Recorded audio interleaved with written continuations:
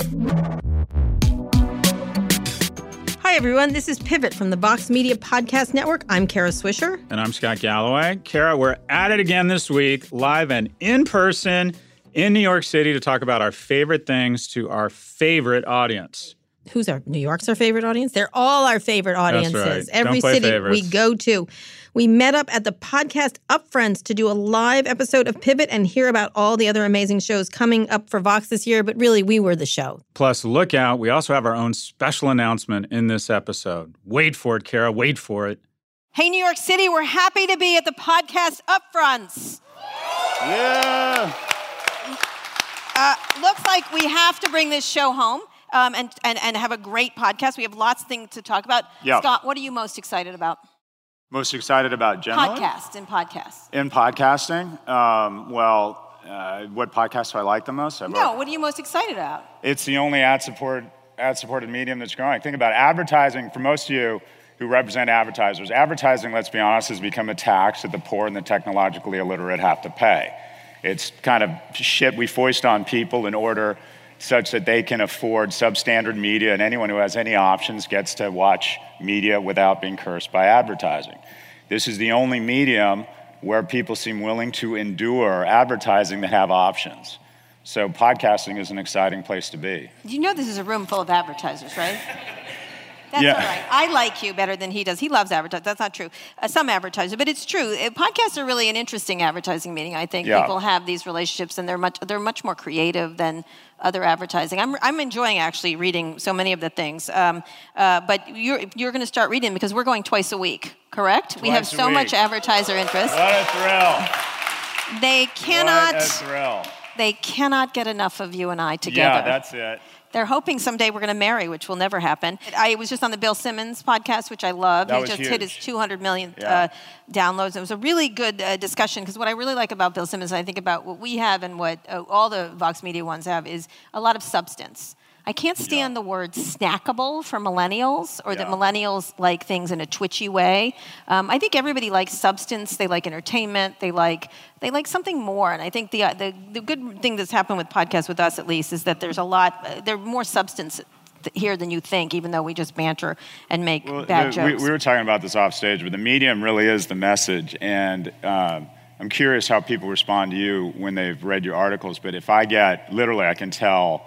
If someone approaches me about something that I don't know, I know which medium that they're approaching me about. If it's someone who high-fives me and it's sort of a bro romance, I know it's a video.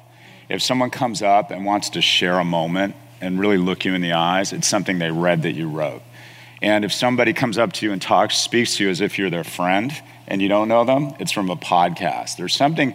The medium really is the message, and there's something about the intimacy of being in someone's ears where they feel as if they know you and they're forced to listen to you because they don't have the distraction of visuals, whereas the written word really seems to move people. Right, and it is a different group of demographic people. Yeah. Usually on the streets of San Francisco, I get inundated by tech bros, essentially, who want to say hi. But with the podcast, I'm struck by how many different people from different walks of life do come up to me. They're always asking me about you, which is disturbing on some Thanks level. for saying that. But it's really interesting how many different people do have, different demographics, different ages, different kinds of people, which I think is really interesting.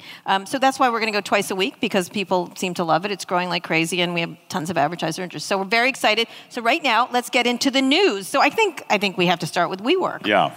Have we killed them yet or not?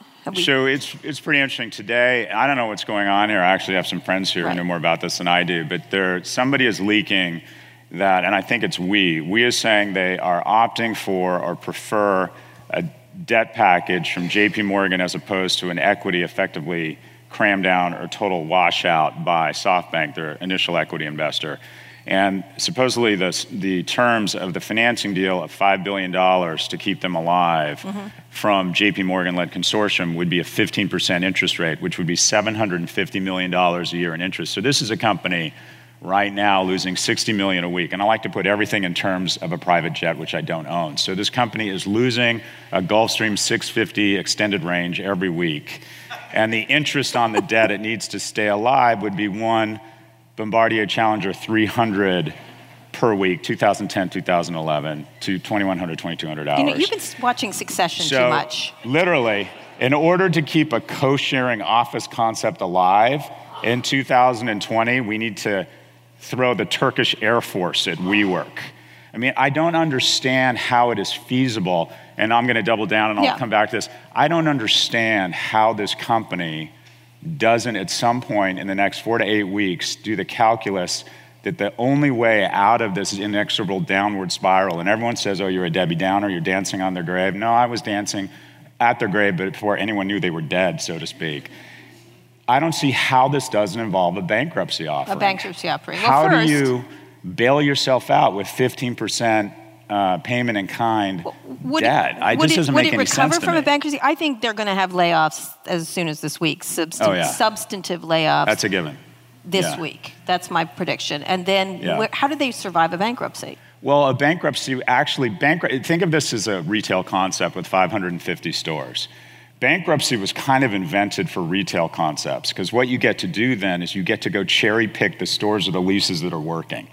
Whereas now they've got to try and go negotiate with 450, call it landlords, or figure out a way to get out of these things early. A bankruptcy really, I mean, people think of bankruptcy as the end all. No, bankruptcy is a uniquely and wonderful American thing because in America we have this sort of cultural norm that we don't embrace failure, but we tolerate it and we say there are assets here and we want to give this company an opportunity to survive. So under the auspices of the cloud cover of bankruptcy, we're going to let this company figure out a way to restructure and have a chance to move on. There is value here. Some of these co-working facilities, likely on a unit economic basis, make sense and work well. Probably 200 or 300 don't. But without the cloud cover of a bankruptcy where you're saying to your landlord, all right, either work something else out or it's zero, I don't see any way out of this. How valuable is the brand itself? Is it, or can anybody just replicate a version of it? Oh no, they've evolved the space. We all know it. Even just general awareness. If you were all of a sudden to decide, I need a co-working space, you very rarely, 97% of all purchase dollars go to things you have initial awareness of, right? That's why the first page on Google is 99.9% of value, and the first listing is about 70% of all value.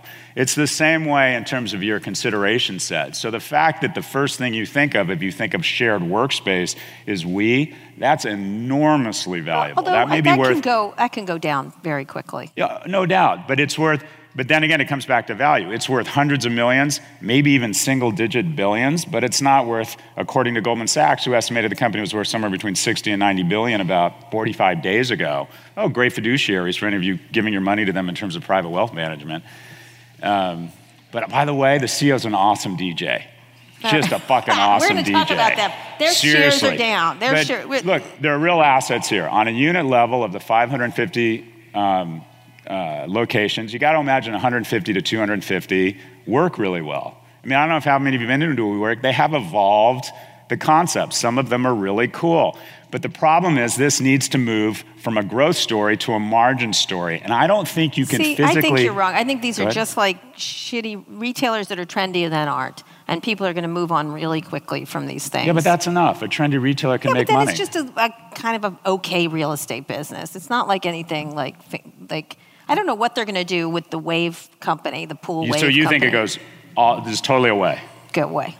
No, I think it's a bankruptcy, and it comes out the other end a much smaller, much healthier company. Perhaps. I don't think it's that hair on fire company. Let's relate it to another company. To a certain extent, WeWork has gone through the fire, and it's like if you want to rip off the Band-Aid, rip it off fast. To a certain extent, they're blessed. Now look at the other side. There's Uber, which has to pretend it's a growth story. Right now, the co-working business is a shitty business that has negative margins. Right now, ride-hailing is a shitty business with negative margins. But Dara Khosrowshahi has entered into consensual hallucination with the marketplace that this is still a growth story. Uber, whether it's next month or next year, is going to have to move to a margin strategy where they exit certain regions and they also increase the wages of their drivers such that they can comply with laws around minimum wage. And they raise prices. And all of a sudden, their growth is going to plummet. And the people are going to realize this might be a nice business, but it's no longer a growth strategy, and their equity is going to be cut in half at a minimum. That's already happened for We. So they can move right to the margin story, but they need to do it under the auspices of a bankruptcy. So what you're going to see play out over the next 90 days at WeWork is going to play out over the next 18 months at Uber. We're seeing what's about to happen to Uber, but more painfully and more slowly. So the Band-Aid at Uber is being ripped off centimeter by centimeter as we realize this is not a high margin business. They just acquired something called Corner Store because they're trying to figure out our stock is inflated. Eats, their delivery. We got to find other businesses as quickly as we can because even though our stock has been hammered, lost a shed a third of its value, it's still ridiculously overvalued. So we need to go find another business. So essentially, we're not going to get the vertical lift and takeoff vehicles that they promised us. Correct? Uber? Yeah. Yeah. Velos. That's not going to happen. All right, and they're going to get out of self-driving. That's going to be all the big companies. So, see, I think you believe in self-driving. I think it's one of those technologies that's totally overhyped and won't get here nearly as fast as we think. Well, we'll be dead, but it won't matter. It's going to get here. I disagree with say that about anything. Well, all right. There's going to be a lot of things that are going to come after you die, Scott, in case you're interested. Yeah.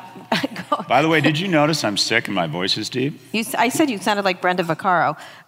Anyway, Okay. Goldman sees a 26% drop in profits in Q3. Yeah. Their tech stocks are struggling, and it shows the bank took paper losses on its stake in Uber, among other companies. How are failed tech IPOs affecting the financial industry?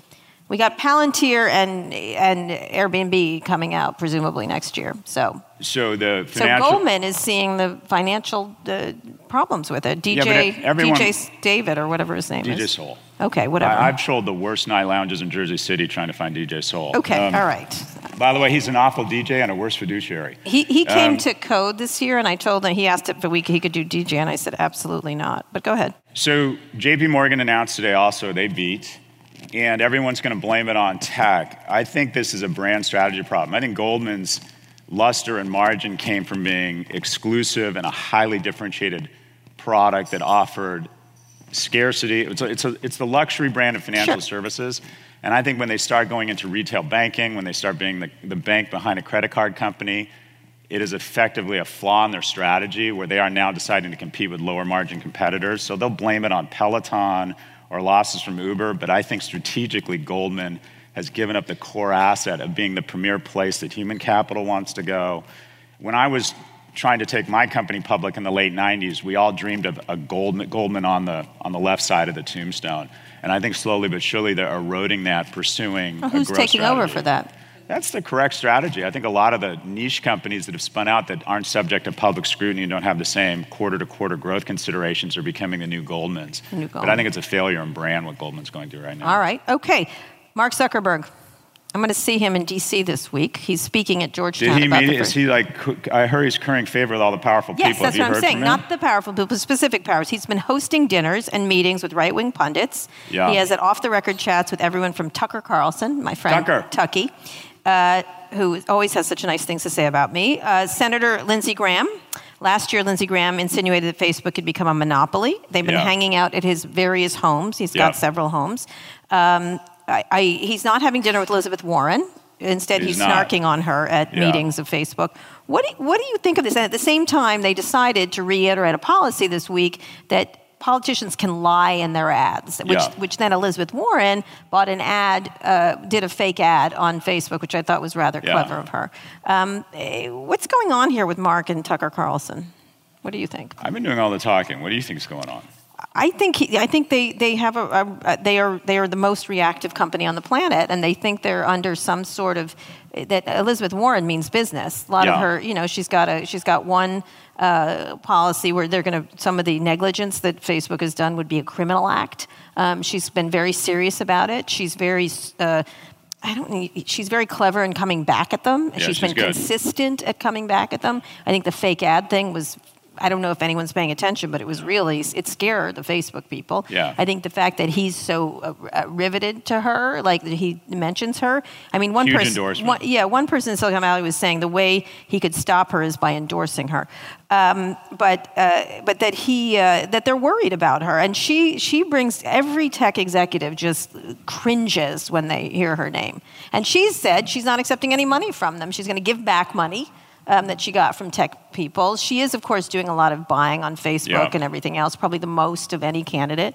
But at the same time, she's sort of kicking him in the teeth any chance she gets. Well, so imagine that it had been discovered that Vox had not put in place the requisite safeguards to ensure that the intelligence arm of Russia had weaponized Vox and potentially suppressed the vote in key swing states. Something tells me Vox would, a 99% likelihood Vox would be out of business, and there'd be 100% likelihood that if we were allowed to stay in business, we wouldn't be taking political advertising. We'd just say, let's just take this cycle off because we're not very good at that. I think they should take it off. Well, okay, they're not, right? And to their defense, the ads they accepted from the Trump campaign, a lot of broadcast networks accepted. But the notion that Facebook is taking political ads and has said there's already evidence of meddling is outrageous. All right, but in terms of them hosting the dinners, though, you think that's a smart move then for Facebook?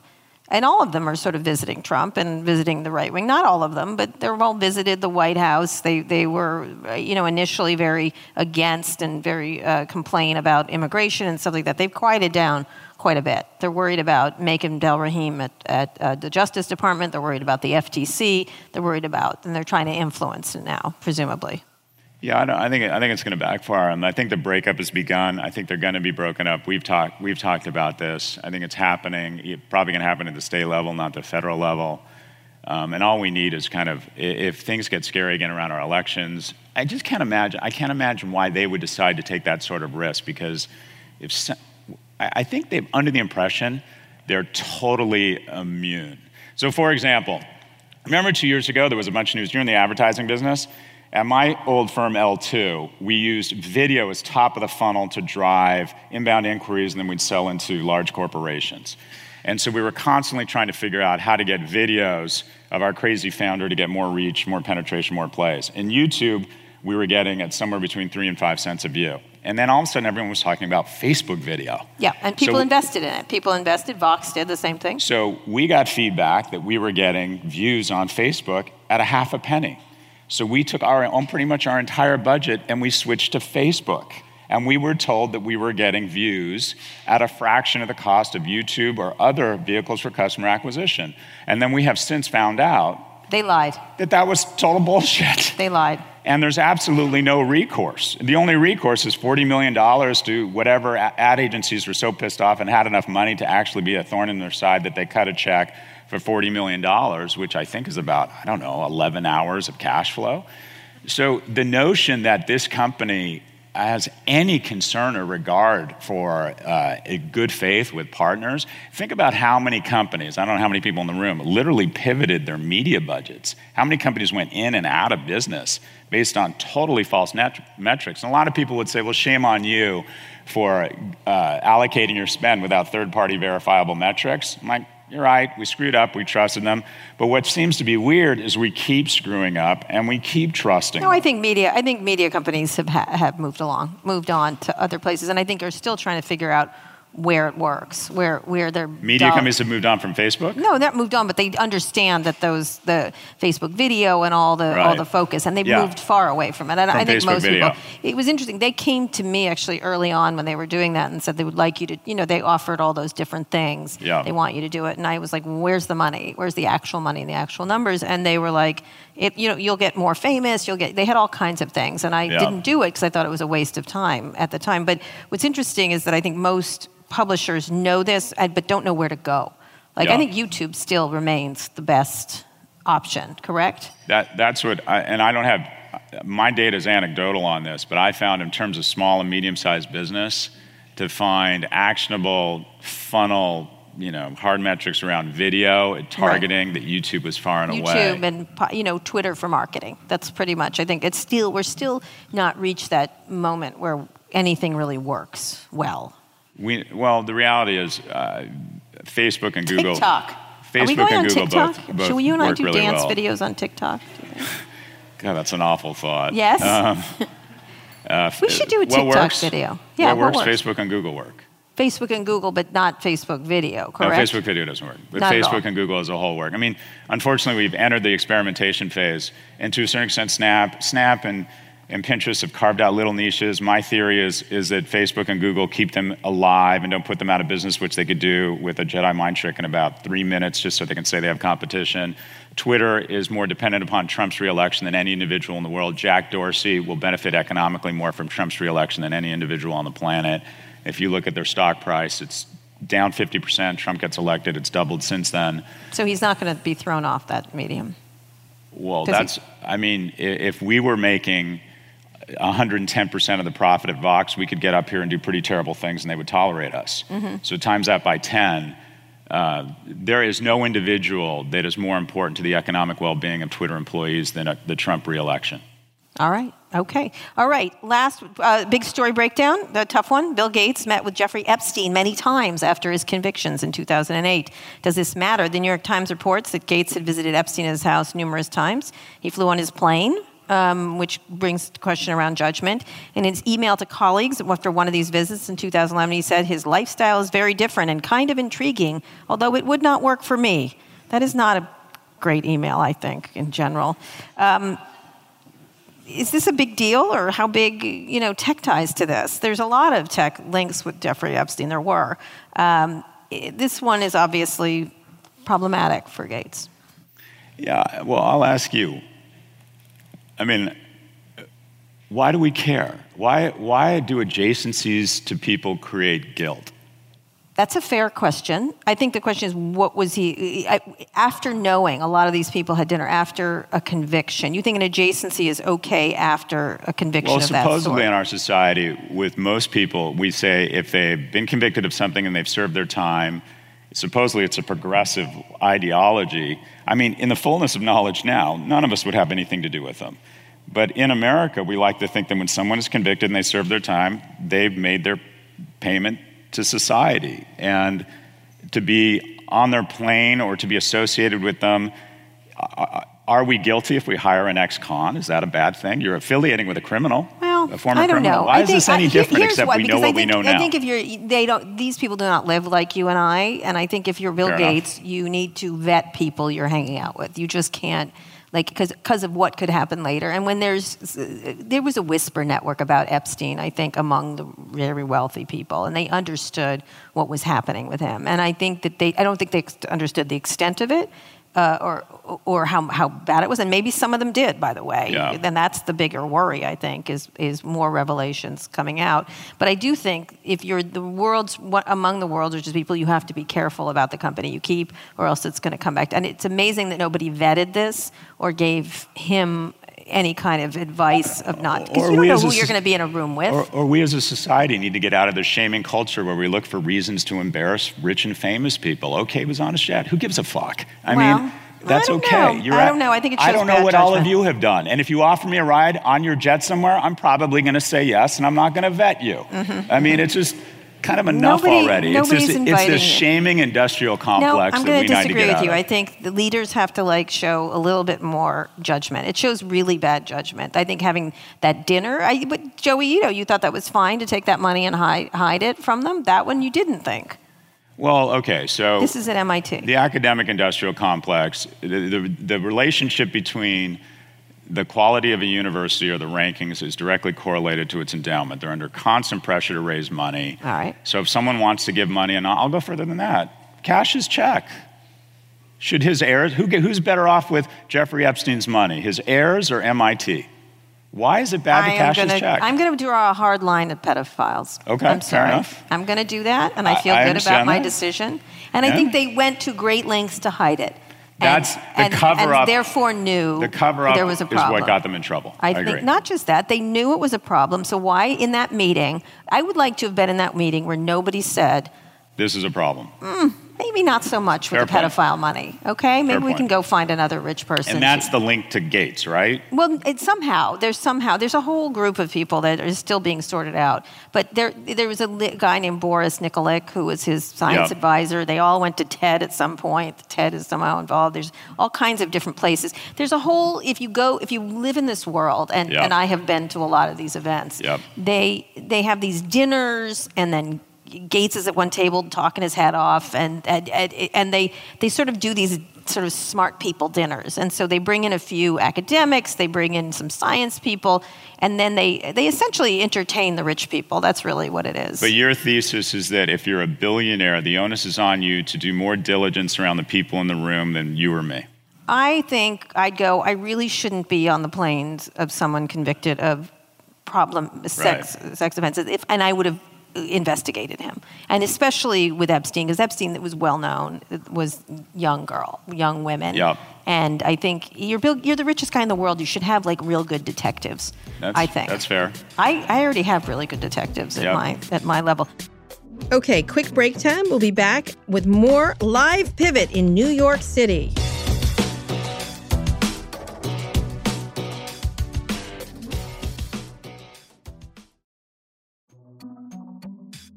All right, enough with the ads. It's time for Pivot. All right, so wins and fails this week. What are your wins and fails? We're going to get to predictions. Because my prediction last week was golden. This is turning into soda, but my win is National Mental Health Day or World Mental Health Day. I think I like this notion of unlocks, and that is what are easy things we can stop doing to unlock happiness or prosperity. And I think that the stigma of mental illness is something that we need to address. The notion that I was really moved by a tweet, and it's public so we can talk about it, but Jason Del Rey talked about how therapy has helped him after the death of his mom. But I think even just people talking, especially men talking about the struggles, I've had struggles, such that it's something we can open up about. And by the way, one of the best therapies for this is just talking about it. So I think this is a fantastic unlock, that we're getting more comfortable with the struggles we all have. And I think it's something that can assuage and relieve a lot of pain and suffering. And I like where we're headed on this, that really handsome men like Jason and myself are comfortable. It's not that funny. It is, because Jason is handsome. You're Anyways, right. My win is World Mental Health Day on October the 10th. How about yours, Kara? What's your win? Oh, I was going to do something self-aggrandizing, that I predicted Michael Bloomberg would think about entering the presidential race, and indeed.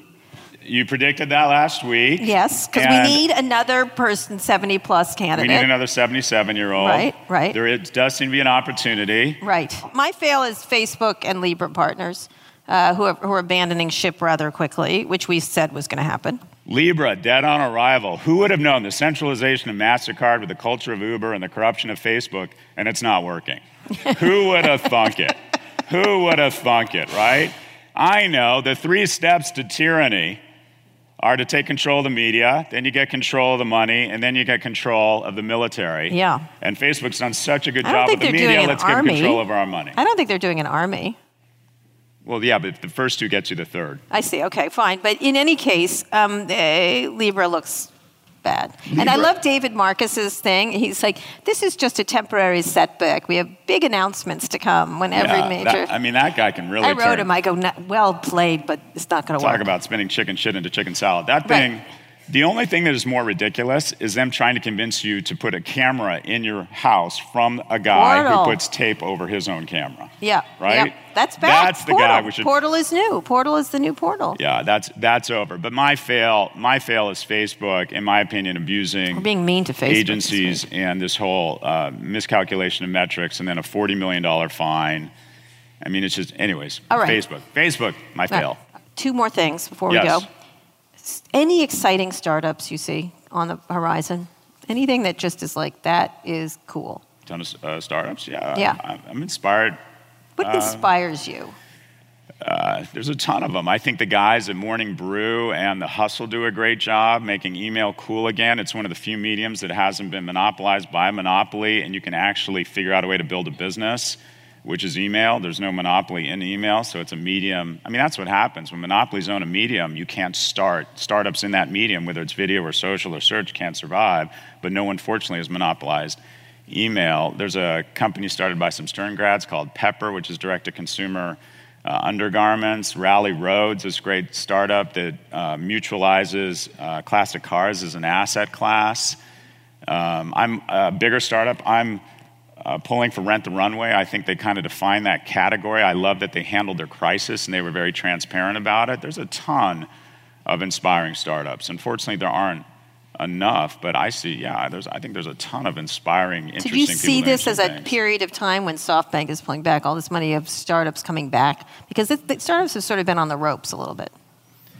Yeah, but SoftBank right now doesn't look to be pulling back. I mean, where we are, the market's going to correct SoftBank because we're in this very strange situation where 76% of companies filing for IPOs in 2019 were not public.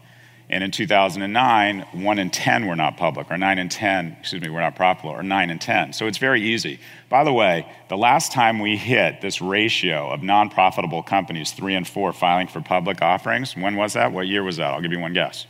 2001. 1999. Right before you. So it's very difficult to time the markets. But the notion that it's not different this time, oh my God, history may not repeat itself, but it is rhyming like you cannot believe right now. Right. It was literally about 75% in 1999 of companies filing aren't profitable. We've hit that number again. For the first time since 1999, private equity valuations are greater as a multiple of earnings in the private market than companies are in the public markets. We are literally breaching, if you will, the same dams that happened in 1999. It's the same thing. These valuations are just out of line. These valuations are ridiculous. But I don't see innovation in advertising. I don't see much innovation. I don't see any new innovation because of these two big companies sort of controlling anything. Yeah. I don't see a lot of innovation in consumer, anything really fascinating. There's some DTX, there's some fun Sort of. Stuff. It's a lot more innovation in commerce. Yep. There's little more innovation in commerce. Well, what startups do you like?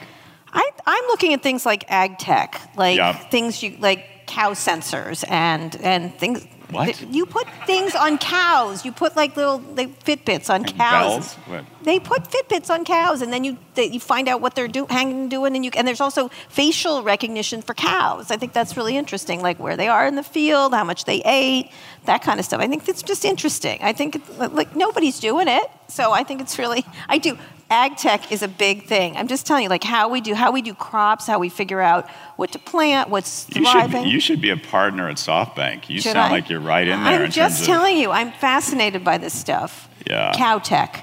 I'm just telling you, cow tech. You wait and see how we're going to figure out food and things. And that is a big area. Climate change tech. I think that is a thing that I'm going to spend a lot of time being focused on. Climate change. And I've said this over and over again, the world's first trillionaire will be the person who solves our climate change, which is this week alone, in Montana, in Tokyo, and then just the news that the Trump administration is going to start logging another forest that we haven't done forever. I mean, it's just there's so much opportunity for someone to come in here and find solutions to these problems. Yeah, but the problem is the solutions are boring and don't create trillionaires. If we planted another trillion trees. I just feel and then space tech. I think space tech is really interesting. I do. It's a longer term thing. Same thing with urban mobility, and you don't agree with manned transportation, but you're completely wrong. Yep. I just think that kind of stuff, the big thoughts. I'm a big thinker now, Scott. Enormous. You're mired in the tiny. Yeah, no. A dwarf among a giant. Predictions. My prediction, we'll have massive layoffs very soon. Well, that's not a prediction. All right, whatever. It's already happening. All right, okay. Yeah, so I'm doubling down. Somebody leaked today, either JP Morgan or Adam Newman or somebody at WeWork is trying to position to get a better deal from SoftBank in terms of equity terms. Okay. But I just don't see how this thing doesn't involve a bankruptcy. I don't see how you cut costs this fast. And the other prediction is there's just going to be such a reevaluation of venture growth. The data, SoftBank literally violated every basic norm of good venture financing.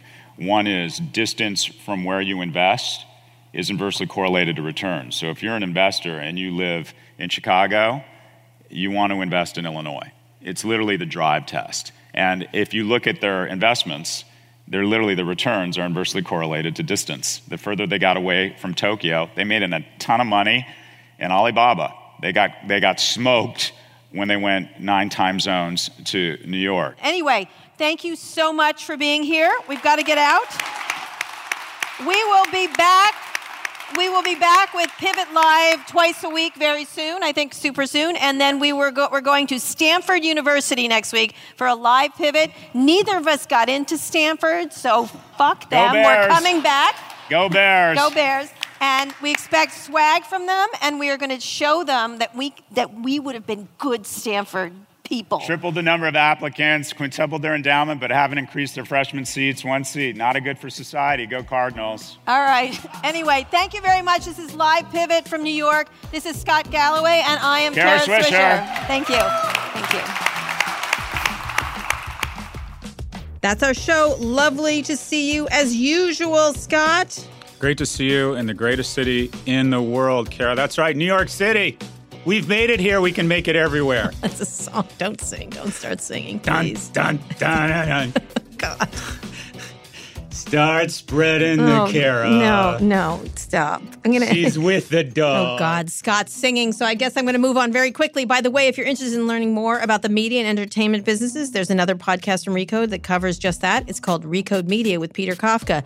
Every week, Peter interviews the smartest people in tech, media, and the entertainment field to find out what happens when those things collide. Subscribe to Recode Media for free right now in Apple Podcasts or your favorite podcast app.